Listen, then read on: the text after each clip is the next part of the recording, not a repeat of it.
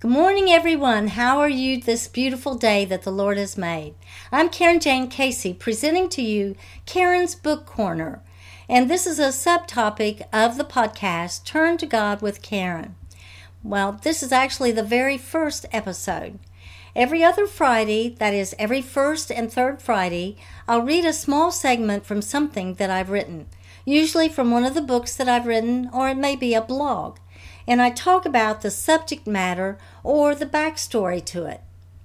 I write because I want to share how great our God is. The Lord has forgiven me of numerous blunders, rescued me from life-threatening situations. My life is a miracle. He has saved me through Jesus Christ.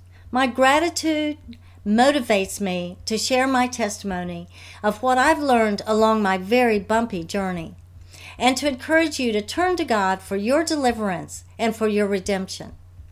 Yes, part of my design is to whet your interest in reading one of my books. You can find all of my books and blogs at my website, KarenJaneCasey.com. That's also where you can contact me through my website. Well, today's read is from my newest release, A New Song Rises Up. A New Song Rises Up also has a study guide that goes with it. So, my purpose in writing this book, which was released last fall, was to simply share bits and pieces of how the Lord has brought me through some horrible times, painful times.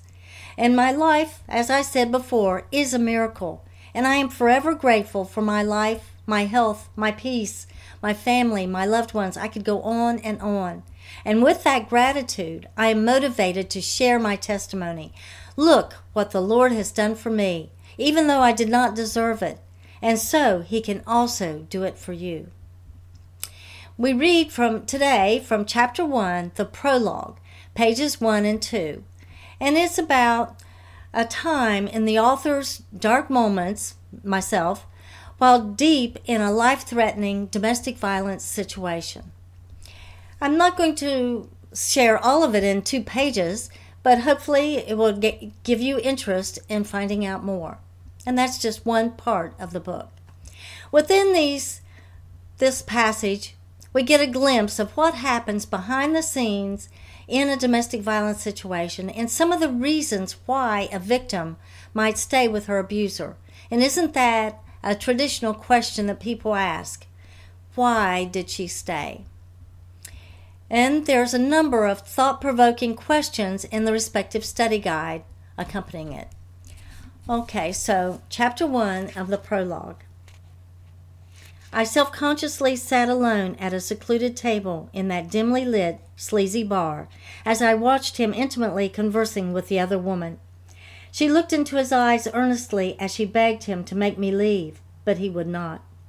Apparently, she did not have enough experience with him, or she would have known he had carefully orchestrated this strange and awkward encounter.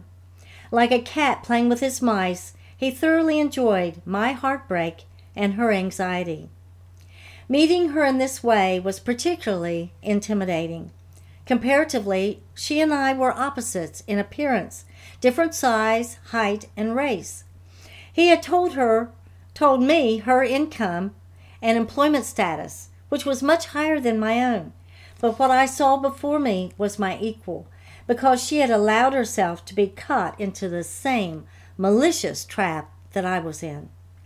I arrived with him after an entire day of abuse. The morning began with his decision that I would meet a woman that he was having an affair with. I had not been agreeable to that plan. Quickly, his horrid demands escalated to repetitive screaming and beating. Did it matter to him if being in her presence might destroy me? Exhausted and overpowered after a matter of hours, I had no choice but to obey his orders. I felt ugly and plain, not wearing makeup or an attractive outfit for this confrontation with my competitor. Without those options, I got into the car. Predictably, I felt the pain of humiliation even before the encounter was to happen. He had finally gone too far. After all I had allowed myself to suffer, I endured tortures, sorrows, and abuses I can never tell, plus estrangement from my children. All those horrors had happened during these several months, bringing me to this moment. It had been the only piece left that kept me with him.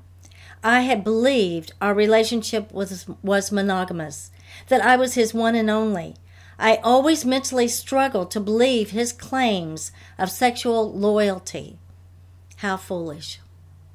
I wondered at my misplaced trust, historically existing regardless of the multiple abuses and even following that time that he had attempted to kill me.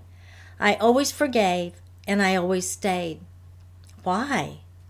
I stayed because he would apologize and explain that he had been out of control, that he loved me, and if only I hadn't caused his outburst, it wouldn't have happened. I repeatedly convinced myself that there was still hope. So that presents only a portion of the issues that go along with a domestic violence situation.